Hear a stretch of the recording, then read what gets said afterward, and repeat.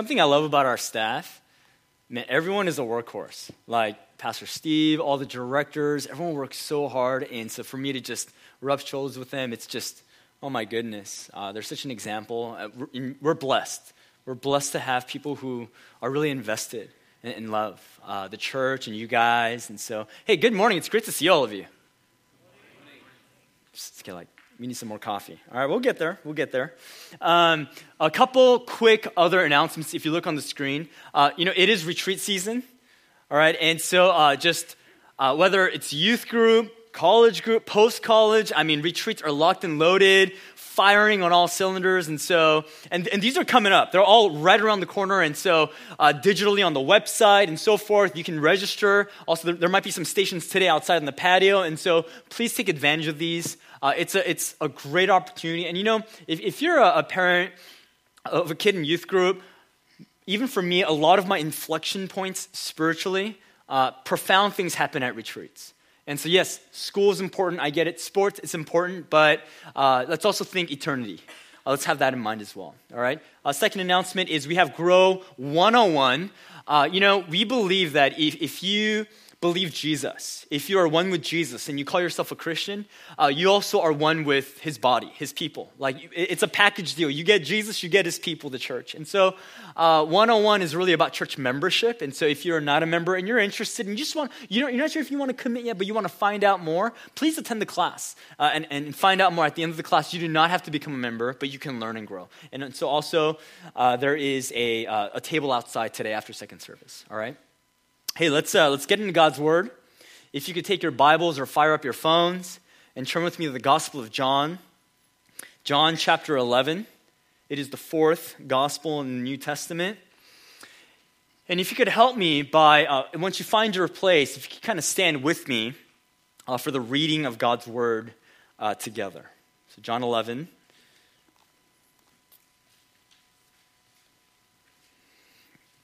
And I'll be reading from verse 17. Now, when Jesus came, he found that Lazarus, he had already been dead in the tomb for about 4 days. Now, Bethany was near Jerusalem, about 2 miles off, and many of the Jews had come to Martha and Mary to console them concerning their brother. So when Martha, when she heard that Jesus was coming, she went and met him, but Mary remained seated in the house. Now Martha, she said to Jesus, "Lord, if you had been here, my brother would not have died.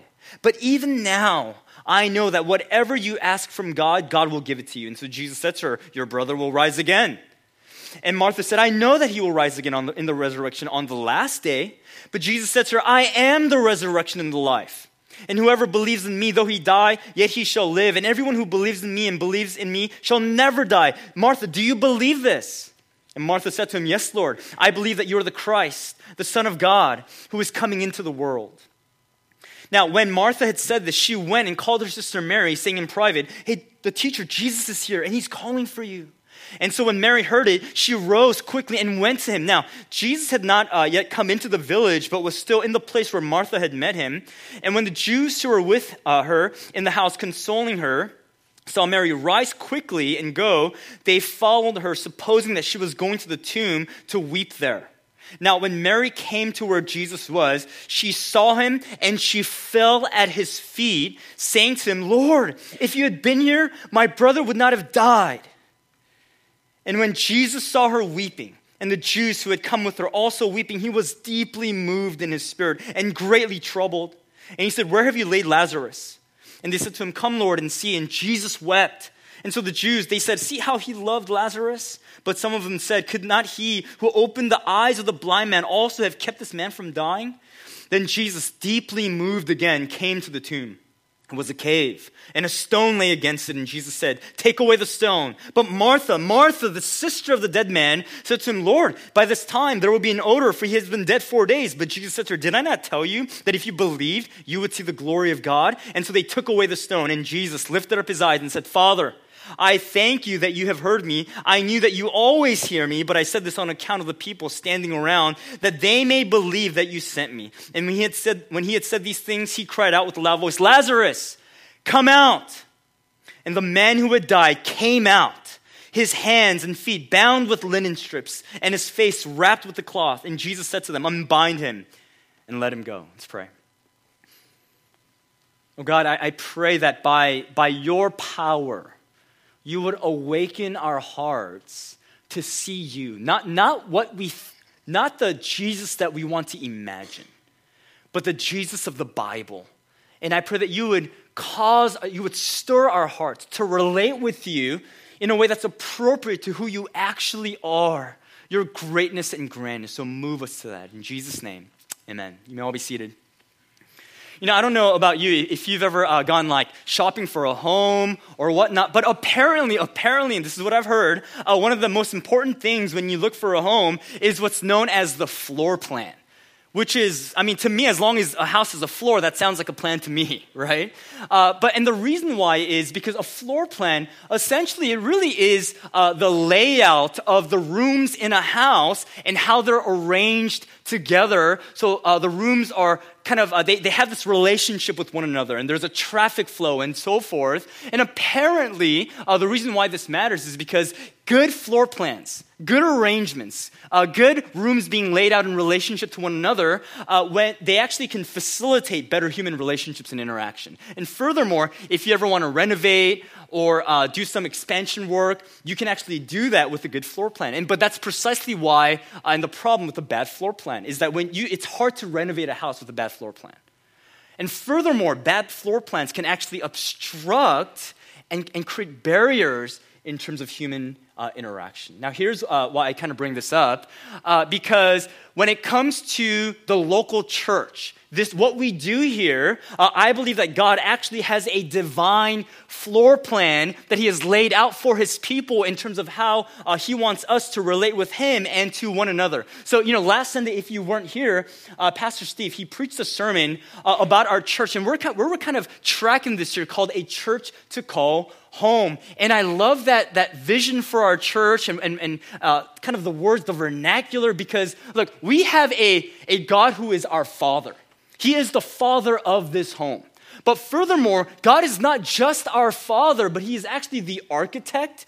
He has a divine design and a blueprint for how he wants our home, this church and every church, to actually function together in a way that brings glory to him, and that it fulfills his desires because he's good and he has a plan for us. And so for the next 3 Sundays, what we're going to do is talk about 3 key rooms for our church, or 3 components for what really matters for our church. So one Sunday, for example, we're going to talk about like the living room, or in other words, Christian community, and how fellowship, how we relate with each other, it's so important. So the living room.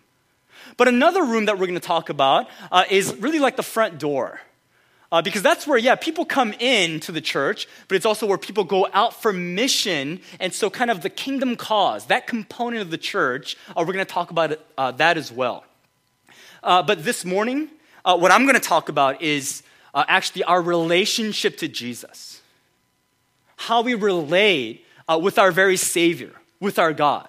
And in other words, the kind of room that I'm going to talk about is really it's the dining area, or it's the dining table.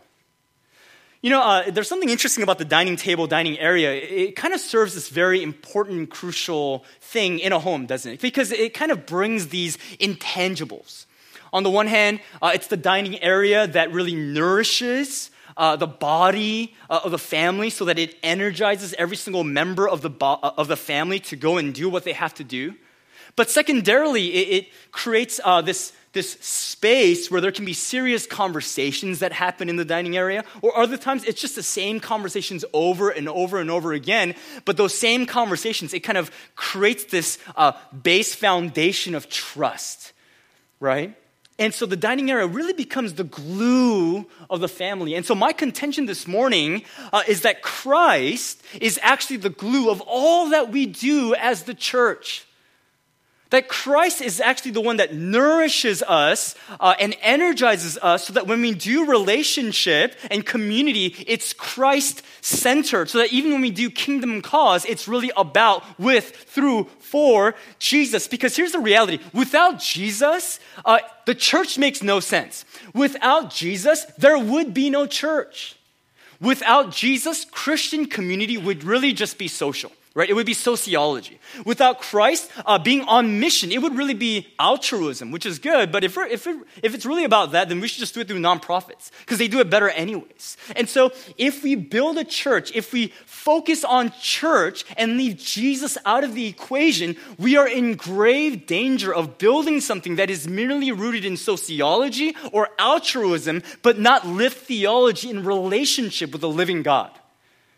And so it is crucial for us as the church to really make sure that Christ and our relationship with Him and beholding Him is one of the central components of all that we do. But even furthermore, not just what we do as a church, but as individuals. Because you and I, just as human beings, we have this problem. We have this addiction problem called worship. Where you and I, our hearts are wired and fashioned in a way where we cannot help but serve something, pursue something, adore something, commit our lives to something that our hearts deem is good and valuable and worthy. And this is true whether you're religious or irreligious. It's irrelevant. Everyone is worshiping. But the problem is that when we worship at the dining table of the world, not only does it never leave us satisfied, but furthermore, whatever we bow down to ultimately will have catastrophic results in our soul. It will make us hollow and empty. And so this is why Christ, who has declared Himself to be the bread of life, when we come before Him and we come to the dining table of Christ, and we individually, but as the church, when we gather around our Jesus and we feed on the glory and the goodness and the grandness of who He is, not only does it fill our beings, the center of our hearts, with true joy, which is what we've been designed for, but even as the church, it actually energizes us so that all that we do, it's done with the right motive and focus and end.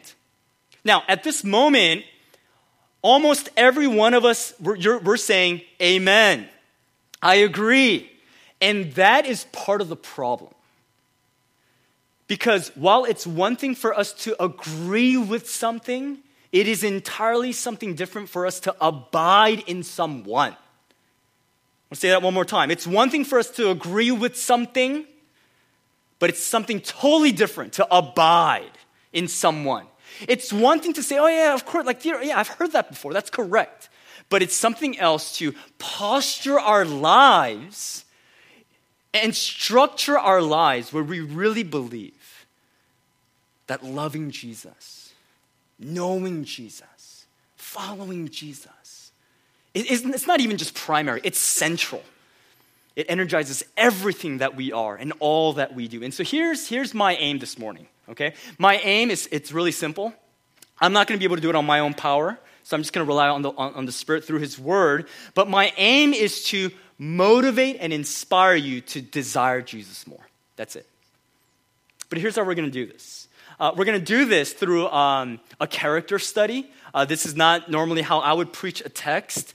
But the story that we read, there are two characters, and it's really fascinating because both of them, they relate with Jesus in a particular way. Now, the way that both relate with Jesus, they're both acceptable. Like, no one is doing something wrong per se, okay? So both of them are relating with Jesus, but one person is relating with Jesus far better than the other person. Far better than the other person.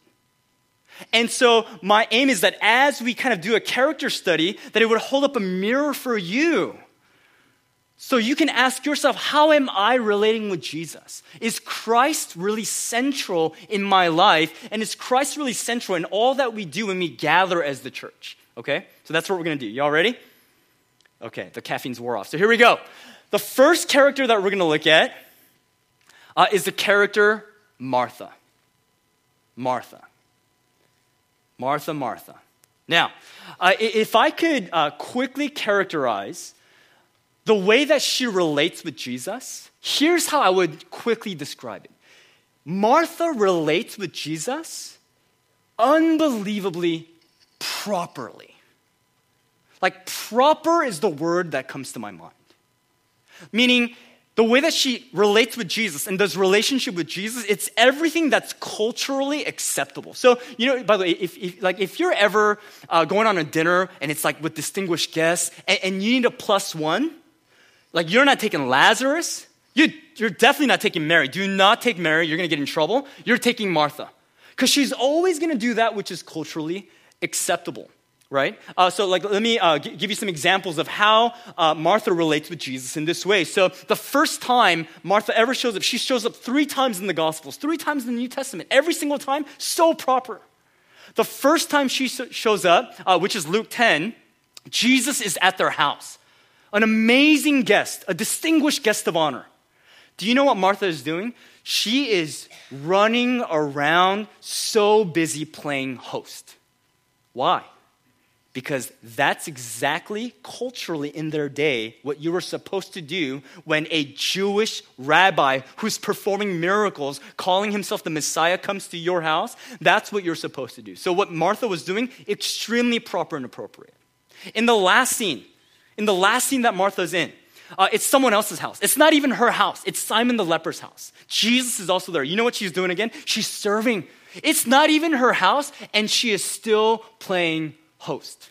Very proper, the way that she relates with Jesus. How about the story that we read today? You do realize, the story that I read today, contextually, it's a moment of great grief for Martha. Like Martha is under immense pain. Her brother has just died, and Jesus was not there. Like the miracle worker, if he were there, he might have lived. Her brother might have lived, but he wasn't there. But did you notice how Martha, the way that she relates with him? First of all, when she hears that Jesus is in a far off distance, she does not even wait for Jesus to show up. She gets up and she goes all the way out past her village to go and meet this distinguished guest of honor, right? Amazingly proper. But furthermore, what does she say to Jesus? She goes, Jesus, if you had been here, my brother would not have died. But even now, I mean, I still know that whatever you ask of God, God's going to give it to you. You notice how proper that is? Like she's like, oh, if you had been here, maybe things could have been different, but I still trust you. I trust in your sovereignty. That's the big Christian word, right? So let me just drop that. I believe that you're sovereign. Jesus responds, your brother's going to rise again. You know what Martha responds with? Oh, I know he's going to rise again on the last day. Now, here's why this is so significant. A few months prior to this moment, Jesus had been going around teaching, those who believe in me, they're going to rise again on the last day. So a few months prior, Jesus was traveling, teaching that very thing. Which means that Martha, she's been doing her research. Like she's been doing her theological studies, right? She's been paying attention to desiringjesusofnazareth.org, right? She's tuned into TGC Jerusalem, right? She's doing her daily Jesus journals, right? And life journals, right? She's tuned in. And so amazingly proper. Jesus is like, oh, he's going to rise again. Oh, I know, Jesus. I mean, I've been paying attention to what you've been saying. I know he's going to rise again on the last day. And so Jesus is like, oh, okay, like you want to do this right now? All right. And so Jesus says, no. I am the resurrection and the life. Like I embody life. I am life. I'm the one that gives not just biological life, but deeper life, the life that God created us for. I'm that. And he says, and in fact, anyone who dies, but they believe in me, they're going to rise again. In fact, if you believe that about me, you're never going to die. And so he says, Martha, do you believe that? And Martha, of course, responds to the first ever altar call. Yes, Lord. I do. She says, yes. And she layers her answers with titles. Yes, Lord, you're the Christ. You're the Son of God. Just at every single moment in this, you realize her brother just died. She should be grieving. But at every single moment with white-knuckled discipline, she just like, I'm going to give the right answer. I'm going to give the proper thing. Like, I'm just like, if I can say this, I know Martha often, she gets beat up at church, right? Like, it's like everyone loves Mary, but not Martha. But can I just say this? I want Marthas to join our church. Like, I would love our membership roster just be filled with Marthas, right? Like, they work hard, they're serving all the time, they're always giving the right answer, they're never causing trouble. I love Martha. Okay, I'm like the only one here. I'm way too passionate about Martha right now. But here's the problem with Martha. Though she relates with Jesus properly, she finds Jesus himself a little improper. Meaning she is so focused on relating with Jesus properly that in the midst of, I need to do this for Jesus, and this is what I need to do right now. This is what's culturally acceptable. And in the midst of pursuing that so much, she actually loses sight of Jesus himself, to the point that Jesus himself becomes like, oh my gosh, like you're in the way. Like he almost becomes a little annoying. Like Jesus becomes the barrier.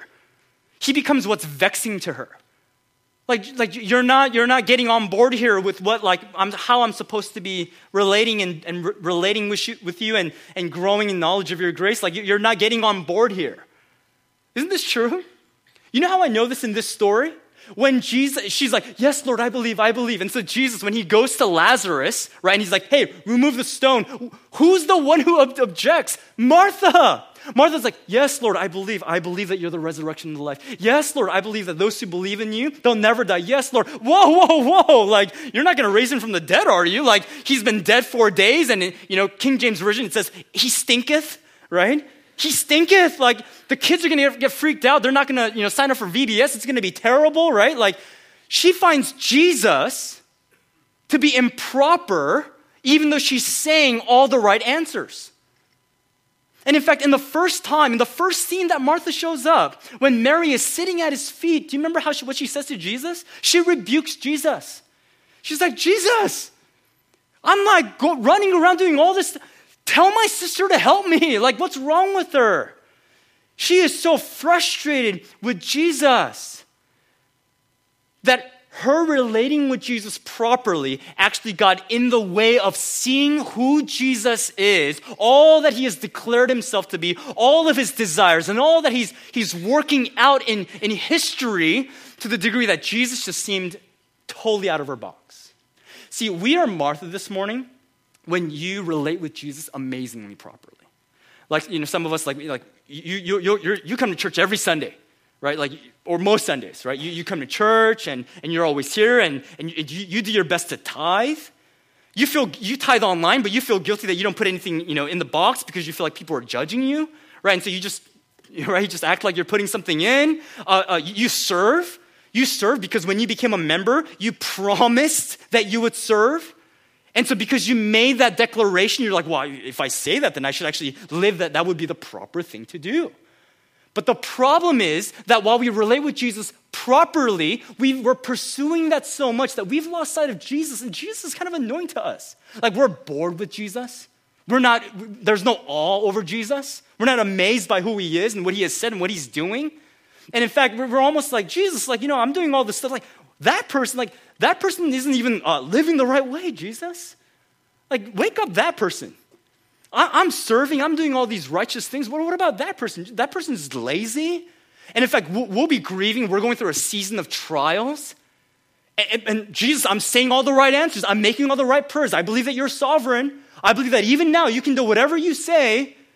But then when something doesn't happen the way that we think it should, we're like, well, I'm being faithful. No, don't open that door. You don't want to open that door. You should do this. I'm going to correct you, Jesus. And so Martha, she relates with Jesus properly. The problem is that she finds Jesus improper because the way that she relates with Jesus, her little box, that square, has squeezed Jesus himself out of the equation. That's Martha. Now there's a second character, Mary. Now we need to talk about Mary. Okay, Mary stresses me out. She stresses me out. She worries me. Mary is the complete, I had a hard time even saying the word complete opposite of Martha. The way that she relates with Jesus, totally improper. To the cultural standards of their day, absolutely, horrendously scandalous. I don't know if you caught it in the text. But Mary is not happy with Jesus in the story that we read. Like, scholars and commentators, they're too shy to include this in their works, but Mary is clearly acting Asian passive-aggressive towards Jesus. There's a lot of Asian mom passive-aggressiveness. A little bit of accusatory undertone of like a little jab here in the rib.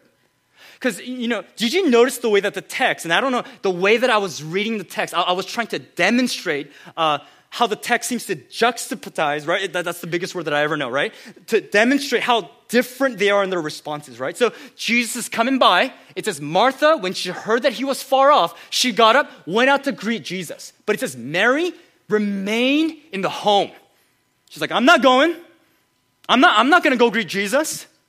Martha, she goes out to Jesus. Lord, if you had been here, my brother would not have died. But even now, I believe that whatever you ask, God will grant it to you. Mary, Lord, if you had been here, my brother would not have died. Period. My translation, Martha, Lord, maybe if you had been here, my brother would not have died. I still trust you though. Mary, where were you? You've been talking about this whole resurrection stuff. Where were you? You were supposed to be here. Like if you had been here, my brother wouldn't have died. Where were you? Which culturally, in the first century, for a woman to treat not even just a male, not even just a Jewish male, but a Jewish rabbi male who was declaring himself to be God, that is a slap in the face if I've ever seen one. Totally culturally improper. Oh, and by the way, if you think I'm like, you're bending the text a little bit to mean that, right? No. In the first story that Mary shows up, what is she doing? Luke 10 says she's sitting at the feet of Jesus, listening to his teachings, which is scandalous in their day. Why? Because sitting at someone's feet was the posture of disciples, reserved only for males. Only males were allowed to sit at the feet of the rabbi to listen. For a woman to sit at the feet of a Jewish male teacher, totally culturally unacceptable. In the last scene that she shows up, you know what she's doing? Not only does she sit at Jesus' feet, she interrupts a dinner party. That's strike one. Approaches a male guest. That's strike two. Approaches a male Jewish guest. Strike three. I'm just going to stop with the strikes. There's a lot of strikes coming, okay? She goes to Jesus, and then she takes out a perfume jar that's worth a year's worth of salary. So some of us wives, imagine if your husband took 1 year of salary and just did sports fantasy, right? Like that would anger you. I felt like I hit a couple of nerves here. Like some of us are like, guys are like, don't go there, all right? And just dumped, and some scholars say that pure nard, it was an heirloom. In their day, do you know how valuable and sentimental that was? That was the memory of her mother's mother's mother's mother. And she takes it and pours it out on Jesus' feet. She lets down her hair culturally. That's like, that's only what sexually loose women did in the first century. And she takes her hair and washes Jesus' feet. The washing of feet only reserved for first century slaves. Utterly scandalous. You know what Mary would be like if she was at our church? Like she's the girl who is never giving guys side hugs. She's always giving full frontal hugs, right? Making all of us a little bit nervous, right? She's singing on the praise team wearing a half tee, right? A jeans coming up to like right here, right? She's walking around. She doesn't even call Pastor Steve Pastor. She just calls him Steve. It's crazy. What are you doing? Totally inappropriate. Absolutely improper. But here's what's crazy. Though Mary relates with Jesus so improperly, Jesus always finds Mary's worship proper. He always defends her. He is always moved by her. He always praises her. Luke 10, he rebukes Martha. Mary has chosen the greater portion. And what she has done, leave her alone. Here, when she just falls at his feet and weeps, it moves. She's the one who makes Jesus cry. She's the one who catalyzes Jesus to go and resurrect Lazarus. In the last scene, the disciples were like, oh, what a waste. That could have been sold and done something more like practical. It could have been given to the poor. We could have been on mission. Jesus says, leave her alone.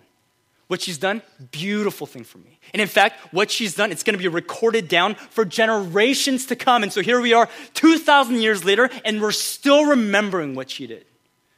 Why?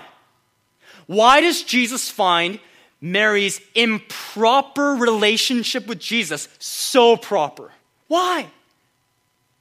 What did Mary do right? And furthermore, what if I told you that the answer to that question is also the same answer to why Jesus found Mary's proper relationship relating to him a little improper? It's the same thing. So what is it? What was the difference between them two? It's a small, tiny difference. But this small, tiny difference makes all the difference. Here's the difference. The difference is that while both of them heard Jesus, his words, his teachings, only one of them truly listened. I'm going to say that again. While both of them heard Jesus' teachings, only one was actually listening.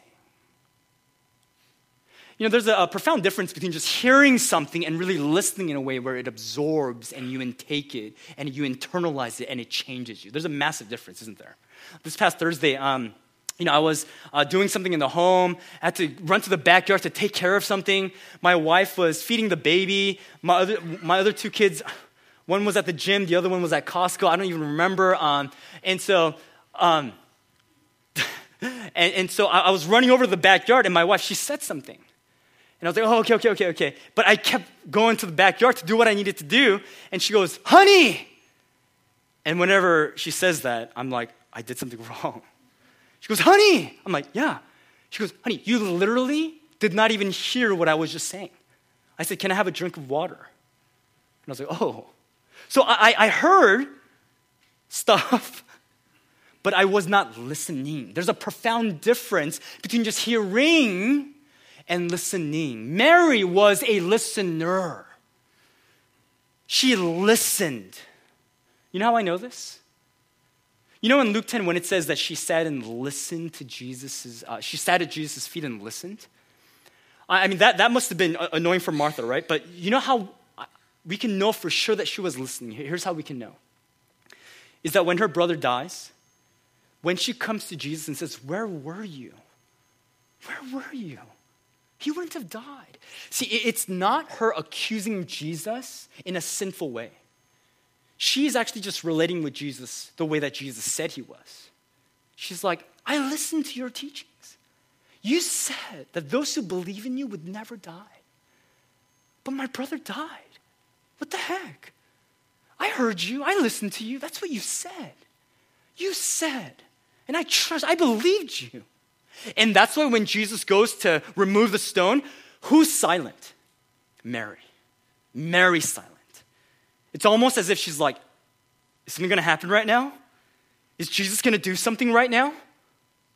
In the last scene, when she's pouring everything out on the perfume, you know what Jesus says about what she did? He says, leave her alone. She is anointing my body for burial. Now, why would Mary anoint Jesus' body for burial before he dies? Like, that's almost offensive, right? It's like, I hope you die. Why would she do that? Could it be that while every single person in the Gospels, all of his disciples, they were never listening to Jesus, right? They're all like, oh, we're going to do whatever we want. No one's listening, but Mary was actually listening. She was like, wait, so you're the resurrection and the life. Wait, so my brother came out of the tomb. But you keep talking about dying.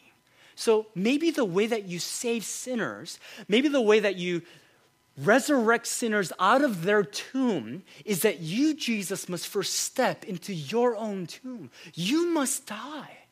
So I'm going to anoint your body for burial. And so when Jesus is being crucified, who's not there? Mary. At the resurrection, who's not there? Mary. Why? Because maybe she was listening. And so she already knew.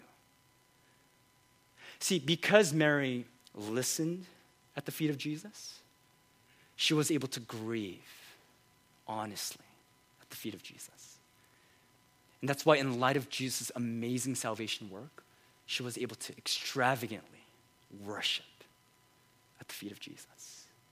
Mary is the only character in the New Testament where every time she is mentioned, she is at Jesus' feet. The posture of a disciple. It's an inefficient posture, isn't it? Back then, you cannot do a lot if you're sitting. But Martha, you know what Luke 10 says? Martha, this is not me, this is Luke 10, Martha was distracted with much serving. It's interesting. It doesn't say Martha was serving. It says Martha was distracted with much serving. Now, is serving bad? No. Serving is good. But serving becomes dangerous when it becomes the focal point to the degree that it derails us and distracts us from the disciples' posture of listening to that which is central and primary and preeminent in who Jesus is. And so because she wasn't really listening, because she was so busy, she didn't get it. Jesus was a barrier. So when we kind of sort of hear what Jesus says, Jesus becomes a barrier to our lives. But when we listen truly to what Jesus is saying, he is beautiful. Where are you this morning? Do you find Jesus beautiful? Like as you're going through your difficult time, can you honestly sit at his feet and say, I believe you. I'm frustrated because I believe what you said. When you think about his amazing act of salvation in your life, does it cause you to say, oh my gosh, there's nothing I can withhold. I give you everything. I give you my life. And if I could give you more, I would. Or are we distracted with a lot of good things? A lot of good things. This is why sitting and listening and taking on the disciples' posture is so important. Because it adds fuel and wood to the flame of our devotion to Jesus. You know, if I can just say this, do you know why we do what we do as a church? Like, why do we gather here on Sunday mornings? Why do we do this? It is not to keep the Living Hope business alive. That's not why we gather. We gather corporately because we have to stop, and the teachings of Jesus, the words of God are going forth. Not my words, not any Stafford's words, but the words of God are going forth, and we are sitting and listening. Like we have our church, we have Grow. It's like our discipleship classes. Grow 201, it teaches us and trains us to be able to read the Bible on our own. Do you know why that class matters? It's so that when we go away from Sunday, we are not reliant on a man, a preacher, but we can actually take the disciples' posture and sit and open this book and say, I'm going to listen to my teacher. I want to listen to what are you saying through this about who you are, what you've done, what you're doing, and how that applies in my life. That's why it matters. We have like prayer gatherings, right? We have EM, early morning prayer on Saturday mornings. We have prayer chapel. Why do those things matter? Yeah, it's so that we can talk to God. But it's also so that our lives slow down enough so that we actually, because we all kind of know like, oh, I think God is kind of saying something. But it forces us to stop and actually deal with that reality. Say, God, I think you're saying this. You're convicting me in this way. But I am not compliant. And so I want to duke this out with you right now. I'm having a hard time. That's why we do what we do. But as we do that, our hearts as human beings are filled with the grandness and goodness of God. Mary, when she was dumping out that perfume, she wasn't like, oh my gosh, this costs so much. That's not what she was thinking. She was like, I have Jesus. I get Jesus. I get you. That's what she was thinking. And as we gather together as a corporate church and we do this, we go, our God is amazing. So that when we do community and cell group, it is not just social. And when we go on mission and do kingdom cause, it is not just altruism, but it is all worship to our Jesus. And that's why it's the dining table. We feast on the glory of our God. If I could just share a little bit of a confession, sometimes I get bored with Jesus.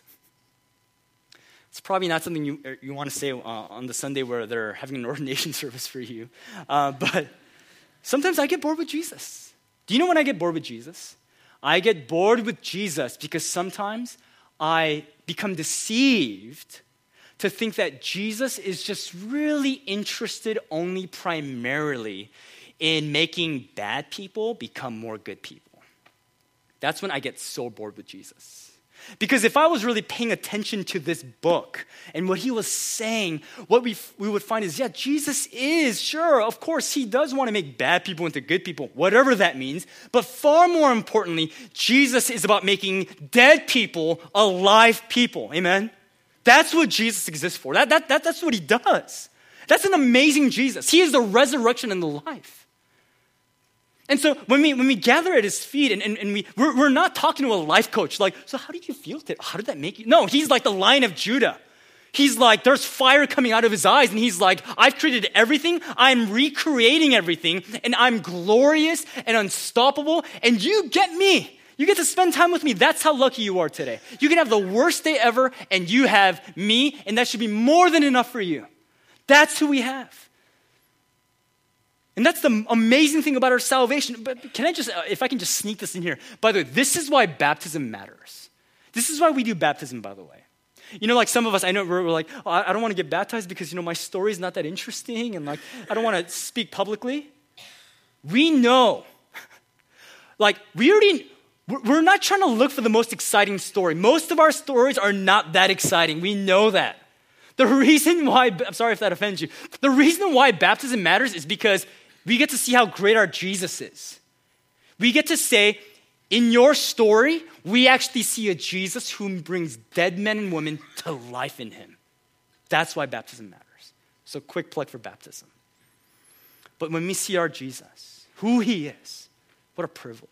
But we must sit at the feet of Jesus that we might worship him as he is.